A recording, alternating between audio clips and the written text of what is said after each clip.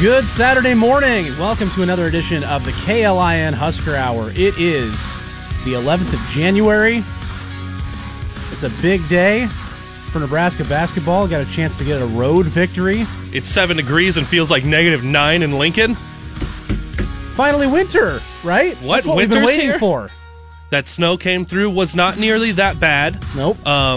Overnight, I know I didn't see what everything ended up being, but I know the expected wind chills last night were -10 to -15. Obviously, right now it feels like -9. You can imagine when that sun was down, it was a little bit cooler last night. Snow not so bad once it did stop falling into the evening. It didn't last that long last night, but winter is here. I know there was a lot of folks worried about what the roads were looking like. At least right now, from what I've seen in Lincoln, roads look good.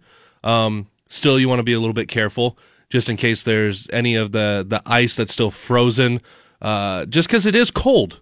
I haven't looked at the interstates at all, but I do know Lincoln was supposed to, and southeast Nebraska was supposed to get the worst of it, and that's what it looks like happened. Yep.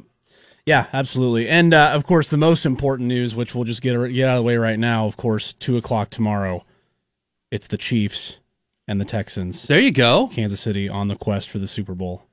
Okay, so now that you're here and you've got it into an easier to read bracket style, because the NFL with the reseeding sometimes confuses some people. Yeah.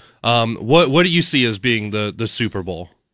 What do you see as being what that final is? I know you're going to put the Chiefs there, but all bias aside, I think Kansas City might be favored over Baltimore, even in Baltimore. Yeah.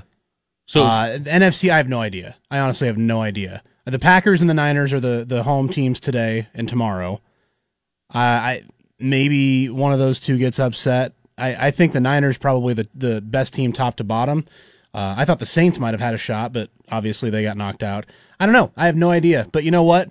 If the Chiefs are facing an NFC team, it'll be the Super Bowl, and I'll be okay with that. Oh, exactly. I honestly think that it's going to be the winner of Seahawks-Packers, which is a really dumb way to go about that. But I think it'll be Packers come out of the NFC, and I think it's going to be Packers-Ravens. But, an addendum to that, I would be way more interested in any combination of Packers or Vikings against the Chiefs. Give us that Midwest flavor, because I know there's Chiefs fans here, there's Packers fans here, there's Vikings fans, there's some of us Bear fans too, and Bronco fans, but you know we're not playing right now. But that would give us the local flavor as close as we can get for Lincoln in the NFL playoffs. So that's what I'm rooting for. I'm rooting for that too, because the Chiefs, they've played the Super Bowl twice. The two teams they've played against, the Packers and the Vikings. Super Bowl I, Super Bowl IV. It's only been 50 years, Caleb. And it's only been 4 days since Nebraska beat Iowa, and Iowa beat Maryland last night. Yeah, what? It was not even close. What was that? 65-49. They started hitting all of their threes. What was it? Wieskamp? Well, they were certainly went like due. 5 of 9. Yeah, they were 4 of 33 against Nebraska on Tuesday. Yeah, Wieskamp I think missed his first 8 or 9 threes against the Huskers on Tuesday. That was a fun being up there and listening to a lot of the Iowa media guys. Oh, yeah. As soon as someone pulled up, you'd hear him go, "Why?" They just started yelling, "Why?" I'm like, oh man, they're having a great time. But Iowa was actually struggling against Maryland last night. And, of course, Fran McCaffrey gets a technical, and they go on a run, and same thing that happened Tuesday. Nebraska up 7-0 out the gate. Everyone in PBA was like, what is happening that Iowa's missing point-blank, wide-open shots, and Nebraska's not missing? We had Cam Mack bow and arrow 30 seconds into the game, and then Fran gets a technical, and all of a sudden it's 7-7. Yeah. Yeah, they erased that deficit quickly, but Nebraska was able to separate again. Nebraska, one of the most amazing stats of that game, at the end of the first half, Iowa had out-rebounded Nebraska by only 1. Yeah, only 1. And so you saw Nebraska hitting the glass. Iowa obviously missed a lot of shots, and offensive rebounds have been a big problem for Nebraska. Opponents have been offensive rebounding like it's their job this season, but they were keeping Iowa away from those second chance points opportunities, and they held them off at arm's length enough in that first half. Iowa obviously made a run and eventually actually had a brief lead in the second half, but the Huskers had enough to finish them off. Thor was 17, and you had Deshaun Burke playing. He was still playing solid defense with 2 fouls at times in the first half. Hoiberg left him in there. He ended up getting a few shots. Cam Mack, 10 assists. We're going to talk later in the show to Nebraska's all-time leader in assists, Brian Carr. I'm doing the math, and I will tell you whether or not Cam is even within striking distance of Brian Carr. I was gonna ask if we were gonna be able to put that together. Yeah, based on the numbers and his averages and where he could potentially go. But we'll talk to Brian Carr about what he's seen from the Husker point guard this year. And what he's seen from the team in general. Brian lives in Indiana, so he follows the Hoosiers and the Boilermakers a little bit as well. They've got okay basketball out there. They do, and so the Huskers have obviously played both of those teams. He'll have some good insight for us on a lot of different aspects of the way this season's gone so far. But the way that the Huskers played, you saw Kevin Cross, who's really come a long ways in his short time here, making steals on dump down passes to Garza. You're seeing everybody contribute except for Gervais Green. Gervais Green, a coach's decision DNP. That was possibly the biggest story kind of developing story as the game went on. Yeah. Because everyone was going, okay, we haven't seen Gervais. All right, now there's 6 minutes left in the first half, haven't seen Gervais. Now there's 12 minutes left in the game, haven't seen Gervais. And all of a sudden, well, you know what? Easley's playing a whole lot. Yeah. And he ends up playing a career-high 16 minutes. Had a couple of big plays, including with about 6-7 minutes left in the game, diving on the floor, ripping the ball away from a guy almost twice his size, getting the timeout. And at that time, I think Nebraska was only up 2 or 3, maybe 4. Yeah. And that was one of the big things, kind of those winning plays that Hoiberg talks about. We'll get a lot more into this as the show goes on. We've got some sound, but Charlie Easley, as of yesterday, now on scholarship with the Nebraska basketball team, the Pius X grad. But it was the plays like that throughout the game, and then not seeing Gervais Green out there. It'll be interesting to see as we get to today's 3:30 tip-off at Northwestern here on 1400 KLIN, also KLIN.com and the KLIN app. Is Green worked more into the lineup, even if it's only 5 minutes? Is he put out onto the floor? Because from watching the Rutgers game, he was, negative 22, negative 25 for his plus-minus. Yeah.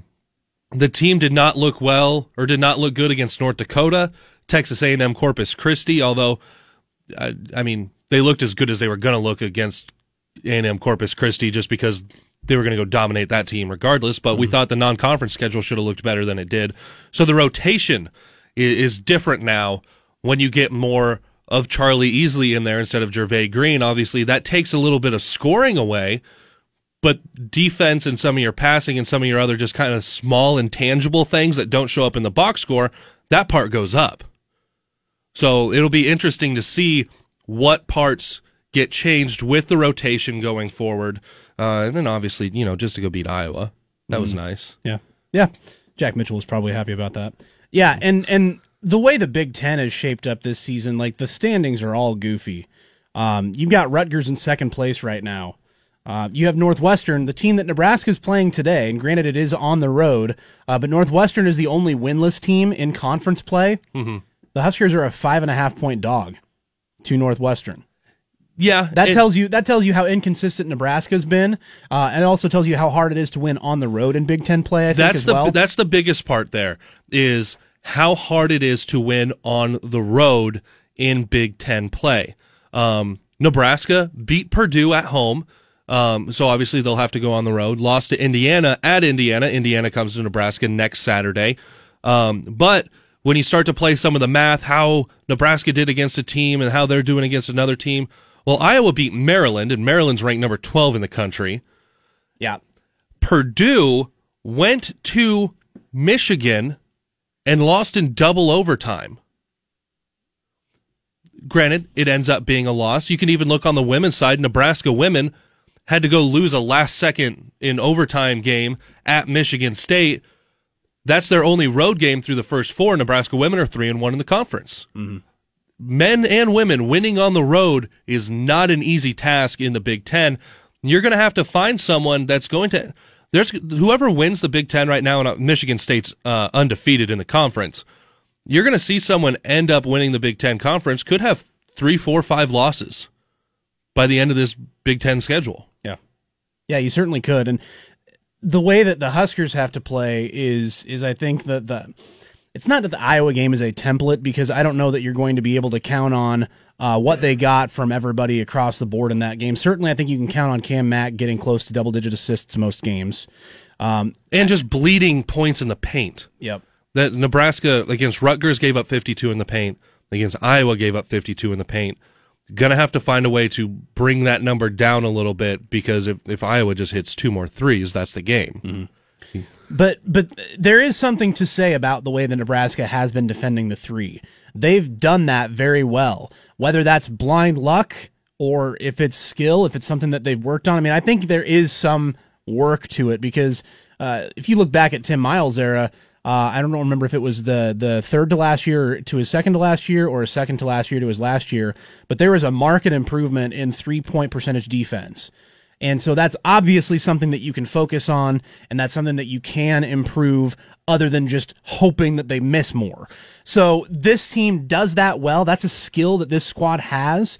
I think Hoiberg understands that. You see offensively, he how he values the 3. He doesn't want any long twos. It's get to the rim or take a 3. Mm-hmm. So he knows the value of a 3, so that thus they're defending the 3 very well. I think that is part of what their formula for success could be going forward. You can hold teams down from beyond the arc.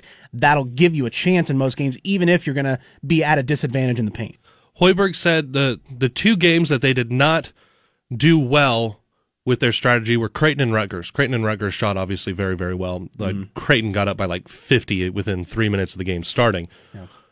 But what Hoiberg has wanted to do, it worked against Indiana and Purdue, and then against Iowa, is keep guys out of the paint as much as possible, especially against Iowa. They had 2 or 3 guys in the paint at almost all times. Yeah. Garza still went and got a monster double-double, but he wasn't able to score 40 points and grab 22 rebounds, which there were some saying that was a possibility against this Nebraska team. Still ended up with 16 and 18. Yeah, no big deal. He played extremely well. Kriener played extremely well for him. Honestly, I don't understand why it wasn't just force-feeding Kriener and Garza in the middle of the paint the whole game. Yeah. But I digress. Nebraska, with trying to keep as much out of the middle as much as possible, and then trying to then recover and run guys off of the 3-point line, I think that's gotten a lot of the shooters. Now, Iowa did miss a number of wide open threes that they had no business missing. Those should be gimmies. But the way Nebraska defends by forcing guys to move all over and they're chasing out on the closeouts, it does look like some of the shooters get out of their rhythm. And I know you have to practice for someone running at you and jumping and on the closeout, and you should be able to pump fake, take a dribble, and hit the shots. Nebraska's done a good job of getting guys just out of rhythm enough that they're missing those shots. Nebraska 2-2 in the conference. Yeah. The way that Nebraska's defended has been credit to Doc Sadler. Nebraska's had some ugly looking matchups. You obviously going up against the Purdue big man, going up against Iowa's big man. Those guys are some of the best guys in the country at their size. And the way that Nebraska Garza's going to be an All-American. Very well could be. He's probably right there in terms of Big Ten Player of the Year candidacy. He's right towards the top. Those guys did not have the type of success that people envisioned for them. They still got some. There's no question about that. Harms and Garza will do that to you. But the way Nebraska was able to, mitigate the damage and still win those games regardless, that part of it is impressive. So big ups to Nebraska, the way that they've played so far this season. Getting the win against Iowa, they got the win against Purdue. They head to Northwestern today. We're going to continue talking about that as we move along today, and we're going to talk next segment with Nebraska's all-time assists leader, Brian Carr. He's out in the state of Indiana. That's where he's from. Was a 4-year starter here at Nebraska in the 80s. Was on the first NCAA tournament team. And he will join us next to help break down this squad and talk a little bit about today's game here on the KLIN Husker Hour.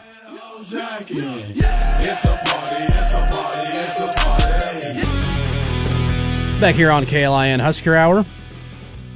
Week of a Nebraska victory over Iowa. And, of course, later today, the Huskers are out in Evanston taking on the Northwestern Wildcats. That's a 3:30 tip, so you can hear pregame starting right here on KLIN at 2:30. And joining us now to help break down this Husker team so far is a guy who knows a little bit about it. It's Nebraska's all-time assists leader, Brian Carr, played in the 80s, was on Nebraska's first NCAA tournament team.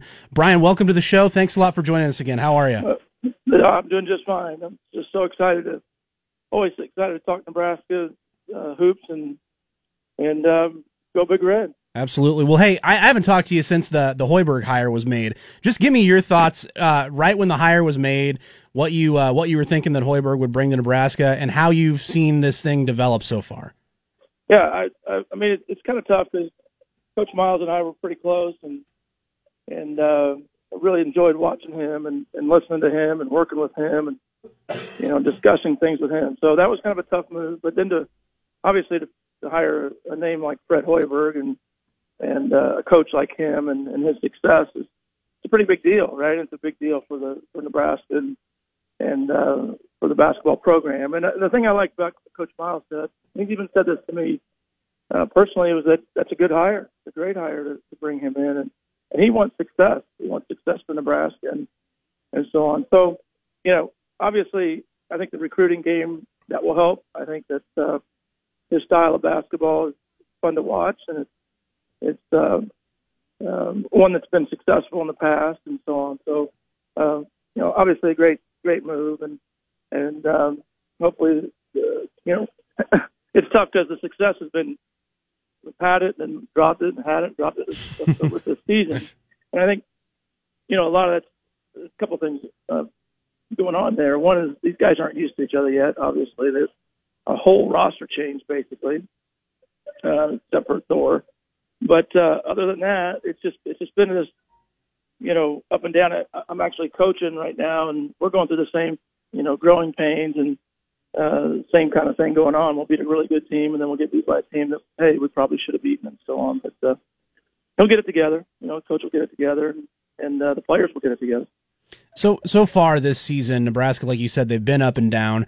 But I think the thing that's given a lot of people something to watch for, is something to be excited about, is those up moments, the win over Purdue, the win over Iowa. What is a team like this' ceiling in terms of, are they going to be able to compete in every game, or is it just going to be just wildly inconsistent, or do you see them maybe catching a little bit of their stride and playing more consistent down the road? Do you think that can all come about in just one season, having, just like you said, turned over the entire roster? Yeah, it's a tough call, right? I mean, we're just not sure. I joke about this, but if we knew that answer, boy, we'd make a lot of money. I wouldn't be a high school basketball coach, that's for sure. But yeah, it's hard to tell, right? I think the youth and I think the style of play will lend it into some nights of great success and some nights of struggle a little bit. I mean, not a huge team, right? We're not going to beat you up inside every night. I mean, the game against Rutgers, I mean, the big kid really hurt us inside, right? And so that's not going to happen night in and night out. So you got to rely more on your jump shots, like the IU game. I mean, the Indiana University game, and you just made some great shots, especially down the stretch. And some nights they go in, some nights they don't. So that might take place as well. So I think it might be one of those years where it could be up and down, but it's also an exciting time because you got a chance to win it, whenever you're stepping on the floor. Brian, Caleb Henry here. And one of those biggest additions to this roster, obviously had to do with that overhaul. Cam Mack at the point guard position has the only triple-double in program history outside of an exhibition, has half of the double-doubles, point assist double-doubles in the last 30 years. What have you seen in his development from the start of the year kind of to now getting more into the conference portion of it, but also what do you see makes him special about being out there and running the offense? Well, I'll first start with this. I may have had a triple-double. You may want to look back on the records. I might have had a game where I had 10 points, 10 assists, and 10 turnovers. I'm just kidding you. But what a player, right? I mean, how quick and how explosive he is off the dribble, but most importantly, if you notice the way the ball gets to the shooter, right? It's not, as a point guard, the one thing about it is the first part of the shot is the pass. And if you cannot get the ball to the guy, not just when he's ready to shoot, but in a spot where he can shoot and where he wants the ball to shoot, or you lead him to the goal, or you lead him to the shot. I mean, that's what a point guard does. That's what a good passer does.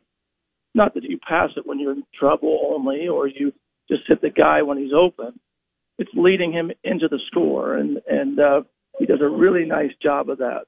You can take all the fancy passes that he makes and stuff, and that's awesome, right? It's fun to watch. But I think what's impressive is getting the ball to the guy in the movement to make the shot. And it's an art. It's a trick, kind of. I guess I shouldn't say an art, but it's more of a trick into getting your guys to make the shot and to trick the defense into, not being able to be in the right spot because the ball is delivered in a certain place. Brian, you'll have to forget. The thing I like about him, too, is he makes shots, right? I mean, that's why he's so good off the bounce. That's why he's so good delivering the pass, because he can make the shot. I mean, IU made, it was two. One he got fouled, or maybe both he got fouled on. I can't remember, late in the game, and those are tough shots, right? And he can make those.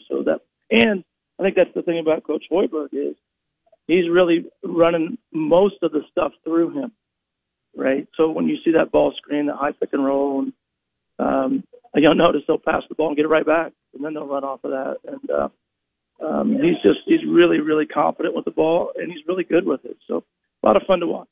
Brian, you'll have to forgive me as I wasn't alive in the 80s to have watched you play. But hey, be thankful for that. Cam Mack, as you said, he scores the basketball. You didn't have any fun celebrations like the bow and arrow, did you? Well, I didn't want to mention that, right? Because it's a much different day and age. The Hunger Games hadn't been out yet either in 1983, but there you go. I was a different player. I followed Jack Moore, and Jack was obviously a great player for Nebraska, but he was also a great player for Muncie Central. And I was blessed to be able to watch him play a lot of years. And I tried to emulate him. I mean, if you ever watch video on him, or if anybody remembers him, you didn't know if he made a shot, missed a shot, assisted on a shot, won $1 million, right? I mean, he was the same tone all the time. So that's the way I play. I mean, that was my goal. Yeah, we won a ball game, we beat Kansas or whatever the case was. I'm going to celebrate after the game, but during it, it was all business and all. Just that's the way I was. But it's pretty tough to take that away from a kid who's like him, like Cam, who can, that might motivate him, that might get him going and going. Where for me, I don't know. I probably wasn't that much fun to watch in comparison to him. Another minute here with Brian Carr, Nebraska all-time assist leader here on KLN Husker Hour. So, Brian, I did the math. You ended your career with 682 career assists, the all-time record here in Nebraska. Cam Mack right now is at 6.73 assists per game. He'll play 31 regular season games this year.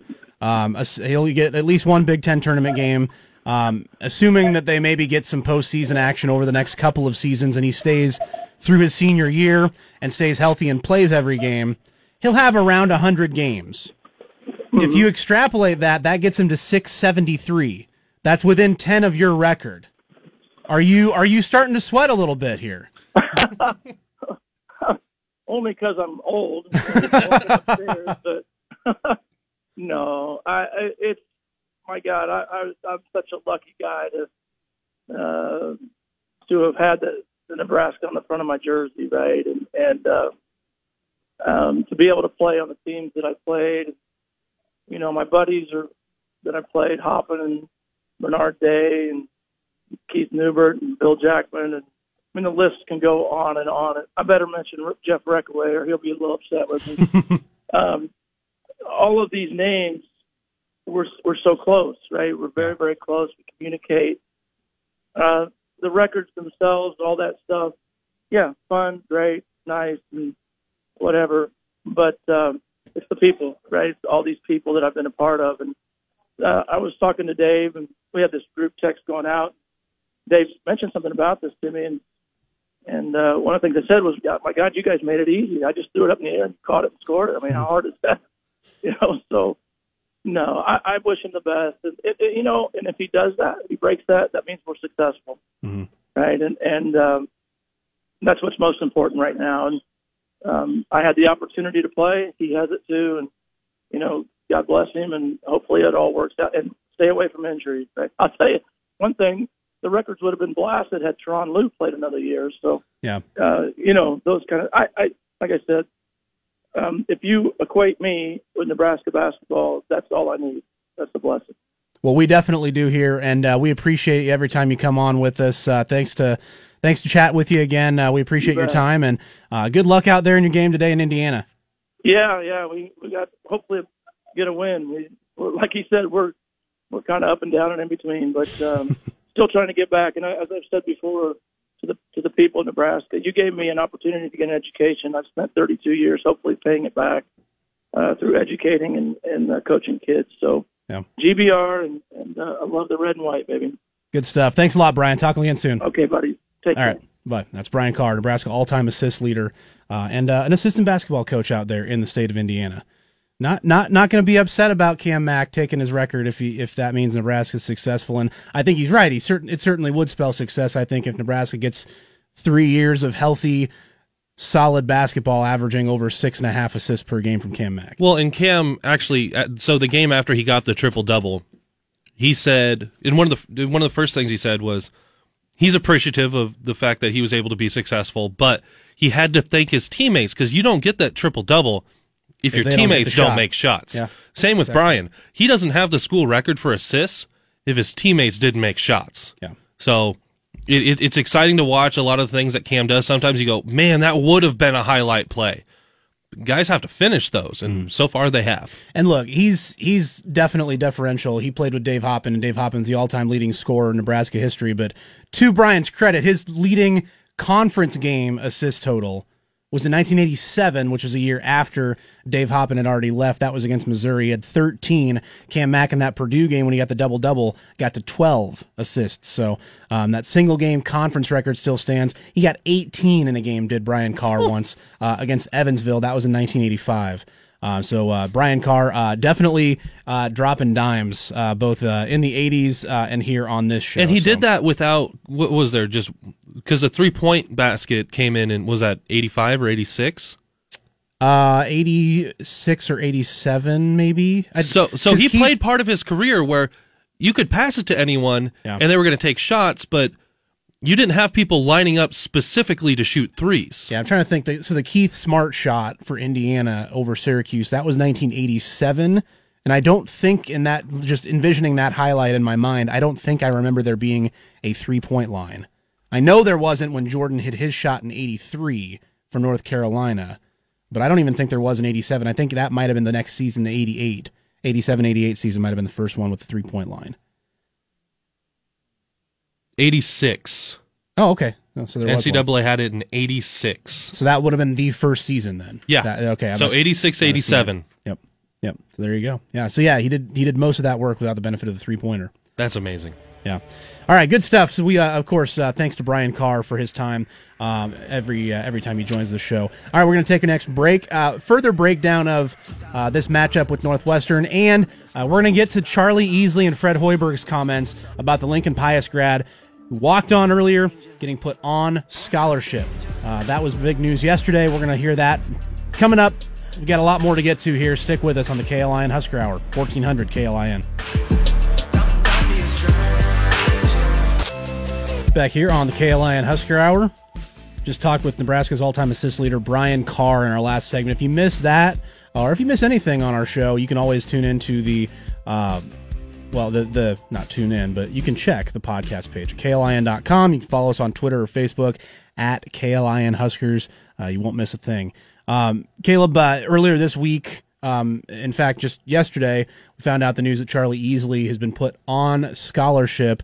Fred Hoiberg and Charlie both talked to the media. What are we going to hear in these clips here? So we're going to start with Charlie Easley, and the amazing part about this is, and we've got I just have the sound from the scrum, all the questions being asked there to him.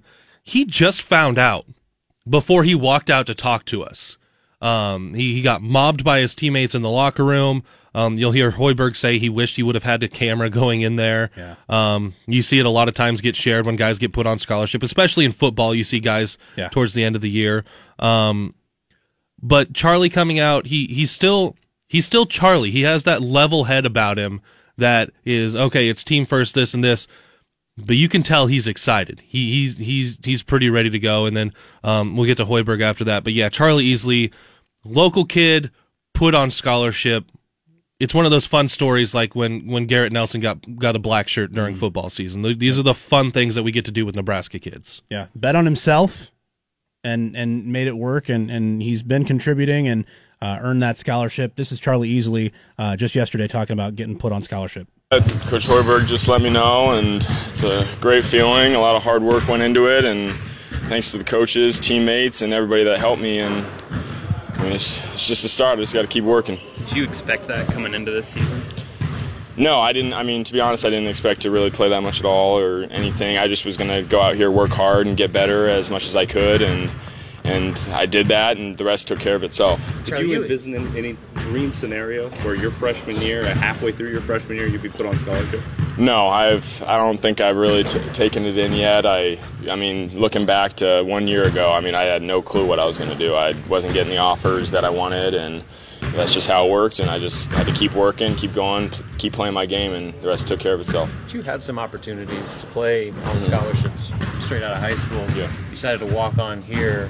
I guess what went into that decision initially to come here essentially on your own dime and then basically just work your way as opposed to getting the scholarship right away? Just the love for Nebraska. I mean, I grew up here. I grew up watching Nebraska, and it's a local kid's dream to play for their hometown and in front of everybody they know, and it's just a great feeling to finally to get on scholarship because that was one of my goals coming in for sure. Charlie, did you just find out?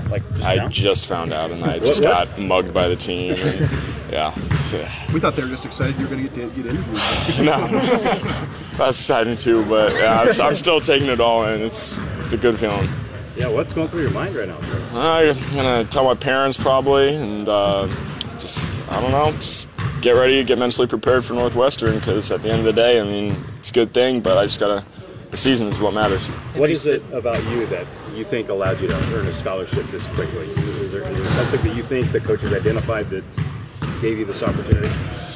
I mean, obviously some stuff had to happen, but I just think I always try and be in the gym. I always try and be a gym rat, and as long as you work your hardest, things will play itself out, whether it's good or bad, and that's all you can do. You said you didn't think that you were going to play this year, but yet last time out you played career high 16 minutes.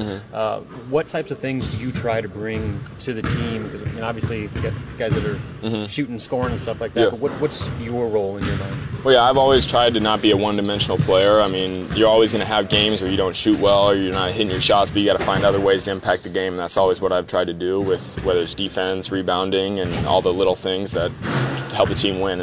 Everybody has a different role, and everybody can help the team win in different ways. With this new era in place now, and you being the only Lincoln kid on the roster, getting a scholarship in your first year, how do you think it maybe paves the way for future Lincoln kids to come in and be part of this program? I mean, I just think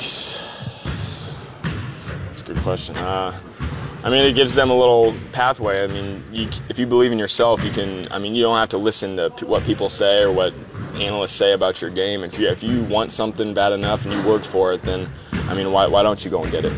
Do you realize that you're a hometown hero? I mean, every time you check into the game, there's you have your own cheering section from the crowd at PBA. I do hear it, and it's a good feeling to be able to represent my home city, and I'm glad that everybody's behind me, and I'm just going to keep working my hardest and keep trying to make them proud. What have the coaches told you that they like, that you bring, what reason why you're playing? I just think it's a lot of toughness, and being in the right spot, doing the little things right is what's really helped me along the way. Hey Charlie, when you first got in the program, how long did it take till you sensed I belong at this level? Were there doubts at first? How would you explain that? I came in off of surgery, so I was not practicing full speed for a while, but I always believed in myself, and I always thought I could play at this level, and it just kind of getting in the flow of things, and yeah, I kind of noticed that I could see things, and kind of I belonged here, yeah. Charlie's right. He does belong here. And that's one of those things that you could see, and we'll hear from Hoiberg after the break how he has, because Hoiberg wasn't really recruiting Charlie Easley because we had the coaching change between all of that. Yeah. So Hoiberg had to learn who Charlie Easley was. But obviously once he got to campus and once he started playing on the scout team, started having to work himself into some more minutes. You saw him play 10 against Purdue, 16 against Iowa.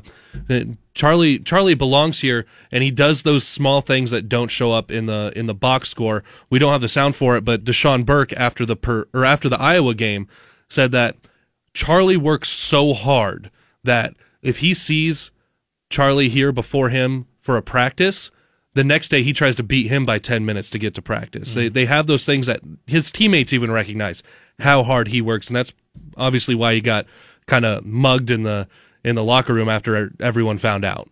Yeah. Look, if you have somebody who works hard like that on a team, I mean, people notice, and that raises the level for everybody else.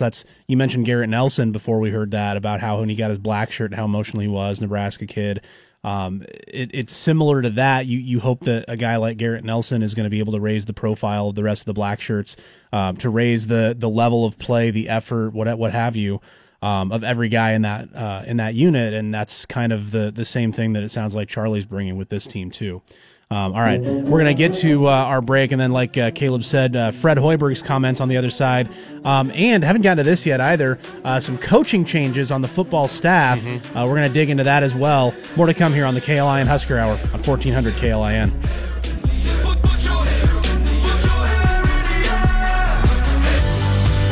All right, back here on the KLIN Husker Hour. A little bit of time left with us here this Saturday morning. It's heating up. It's 10 degrees. Woo! Feels like -4. Is that less? No, that's a little bit better. It was -9 earlier. Yeah. It feels like. Yeah, it's a little better. Well, hey, great news, Caleb. Thanks for sharing that. Integers.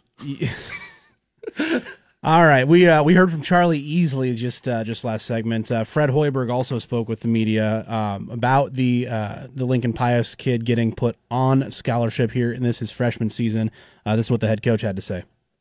Where's going in there, guys? They everybody roots for Charlie. I mean, he's just one of those guys that comes to work every day. He shows up an hour before practice. He's shooting in a dark gym before anybody else shows up, and it's easy to root for a guy like that puts in the time. And it's fun anytime you can do something like that. Charlie got a little emotional. I got a little emotional talking to him in there one-on-one, and then telling the team, and you could just see it. You saw Charlie's hair was all over the place. He had scratches on him. I mean, guys jumped him, and pretty exciting. It's an exciting day for Charlie, an exciting day for our program. What do you like about what he brings you on the floor? Well, Charlie just, he brings that energy and the hustle. For a guy that scored 1 point in the game to go out and have the type of impact that he had against Iowa, says everything you need to know. He can impact winning, without making shots, and that's a great quality in a player.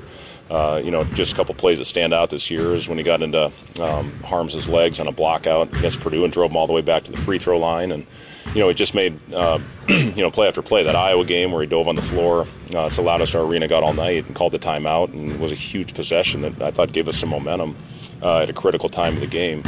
So just to see him out there, bonding with his teammates, playing out there early in the scout team, and just how he's worked his way up, it's been really fun to see. When it comes to building a program, how much does having a foundation guy like that does all of those little things, isn't worried about his numbers, just as far as creating the type of culture you're looking for? Yeah, we've been blessed to have 3 great walk-ons with not only Charlie but with Jace Piakowski and Brett Porter, who are both redshirting this year. Those guys come to work every day. I'm the father of a of a walk-on at Michigan State. I know how much time they put into it without getting a lot of the glory when you have success.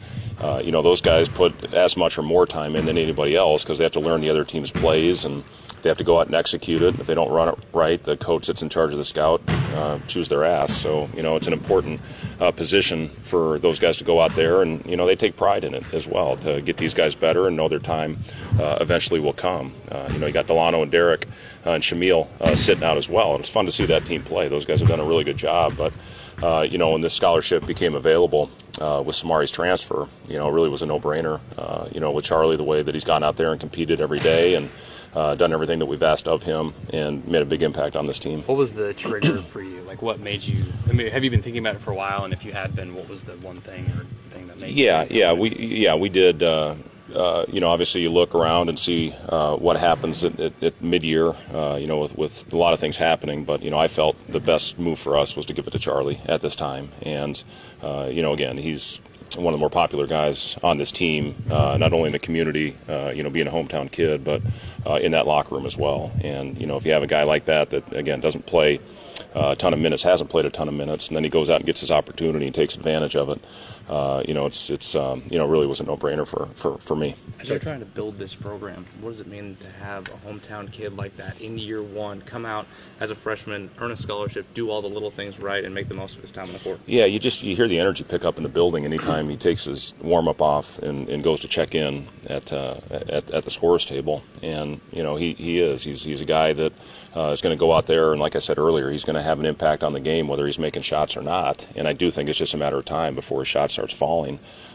He's an excellent shooter, and once he hits a couple, I think he's going to be off and running. Did you know much about Charlie before your arrival here, and how did that process go with you getting familiar with him? And he even reminded us that when he got here, it wasn't full go because he was coming off of surgery. Yeah, he was coming off the ankle surgery. I'd heard a lot about him just as far as winning the state championship last year and doing it while injured. I talked to Coach Spichka from Pius. My boys are playing there. We're very fortunate to be playing there and going to school there. And I did talk to him about Charlie, and he said his best basketball is definitely in front of him because he played on really on one foot for a lot of that season last year with the spurs that he had in his ankle. But the thing about Charlie, he wasn't supposed to come out and practice much early because he was still going through his rehab. But you could just see it. He wanted to be out there. He wanted to be full go. And once he was cleared, he hasn't missed a minute of practice since. I didn't know a ton about him. Obviously, you get pretty consumed in your own line of work where I was. But when I got here and saw his work ethic, I knew that he had a chance to be a very good player. And he is taking the most of those chances. You heard it from both Coach Hoiberg and you heard it from Charlie Easley. Some things had to happen for this opportunity to be there. First of all, for Charlie to have the playing opportunities was when they went to first of all, was Gervais Green's suspension, the Indiana-Purdue weekend. Charlie only played a couple minutes against Indiana in that overtime loss, but then played 10 minutes against Purdue in the win, and then played a career-high 16 minutes against Iowa this week in that win. Charlie's only been over into double-digit minutes twice this year. Those are both conference wins. Yeah. So that tells you what he does on the court. But then when out of Ohio, Samari Curtis, he decided to transfer. That opened up a scholarship. So things had to happen for this scholarship to be there for Charlie Easley. But it was his work ethic. He was already on his way to likely earning one, whether it was next year, whether it was as a junior. Things went his way to be able to get that playing time now and then to be able to say, hey, there is this scholarship open. And that's one of those things that I know there's a lot of I'm not getting what I want now, I have to transfer, I have to go find what I want. Charlie knew what he wanted, and he wanted to play for Nebraska basketball, and he knew he was in for the long haul regardless of what that scholarship opportunity was. But he worked his tail off, which is the most old man thing I've ever said. I get that one from my dad. He worked his tail off, and he kept his head. He was just grinding, and that's what his teammates love about him, that when he's on the floor, Cam Mack said it after the Iowa win. He said, Charlie diving all over the place. He makes those hustle plays. Deshaun Burke at that same time said, you can't teach those little things that Charlie Easley does and brings to the team. And when you can get a Nebraska kid, not just a Nebraska kid, I've talked with Jack Mitchell about this on LNK Today during the week, it's that local kid. He's here in the city, and like Hoiberg said, the crowd goes crazy if he just takes his warm-up off. He can take his warm-up off, throw it right back on and sit down, take his warm-up off again, the crowd will go crazy. You should try that sometime. They should. I'm just sure. Manufacture some energy in the I'm sure crowd. They'll do something, yeah. And so he's going to be part of a team that's going out to Evanston today, taking on Northwestern. It's the only two teams in the Big Ten that are below 500 overall. Huskers are about a 5.5-point dog. The Wildcats roster right now, the way they're comprised, it's likely going to be 5 first or second year players in the program. They have 2 freshmen, 2 sophomores, and a grad transfer They lost a junior guard for the season, Anthony Gaines. They had a true freshman who was averaging about 11 points a game. He's out indefinitely. That's Boo Buie. Pat Spencer is their leading assist man. He's a guard. He's probably he is their grad transfer. He's probably the one who's going to be distributing the ball. They do have a couple of guys that are averaging over 6 rebounds per game. Pete Nance and Ryan Young, both are 6'10". So again, you're going to have to worry about getting shots up and then those offensive rebounds, second chance points. But Nebraska's not going to be facing a lethal 3-point shooting team today. No. So it's going to be all about making sure that they defend and make sure you get on the glass at least a little bit.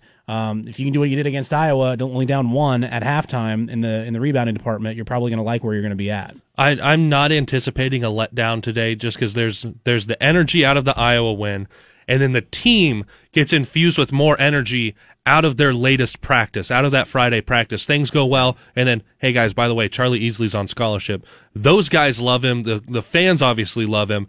That's another way to manufacture energy. We see, and that's not something you can do all the time, the way Fran McCaffrey goes and gets technicals.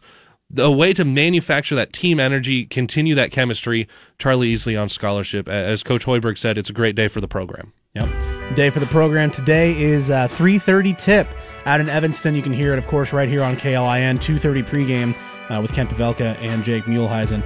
We got some football coaching news we have to get to. We're going to do that when we come back, finishing up the KLIN Husker Hour next. Our thanks to Brian Carr, Nebraska's all-time assists leader, for joining us earlier in the program. If you missed any of that or anything else, you can catch up on the KLIN podcast page at KLIN.com, or you can follow us on Twitter or Facebook at KLIN Huskers. All right, Jovan DeWitt was with the staff the first 2 years. He was outside linebacker and special teams coach, battled throat cancer while he was here. He is now a coach with North Carolina, joining Mac Brown's squad. So Scott Frost has a coaching vacancy on right now. The thought is that maybe we see Mike Dawson come back and rejoin the squad. He left for a year after being here in 2018 with the Giants. The Giants squad got fired, so he is available on the market. Caleb, what do you think of the fact that they won't have Jovan DeWitt? He was special teams. Special teams wasn't great.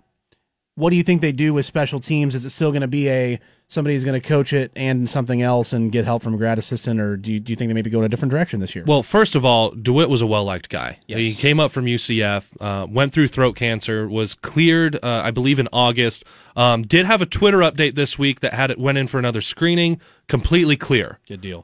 So that's all the good stuff that we like to hear. Wish him all the best as he goes over with Emperor Palpatine and North Carolina.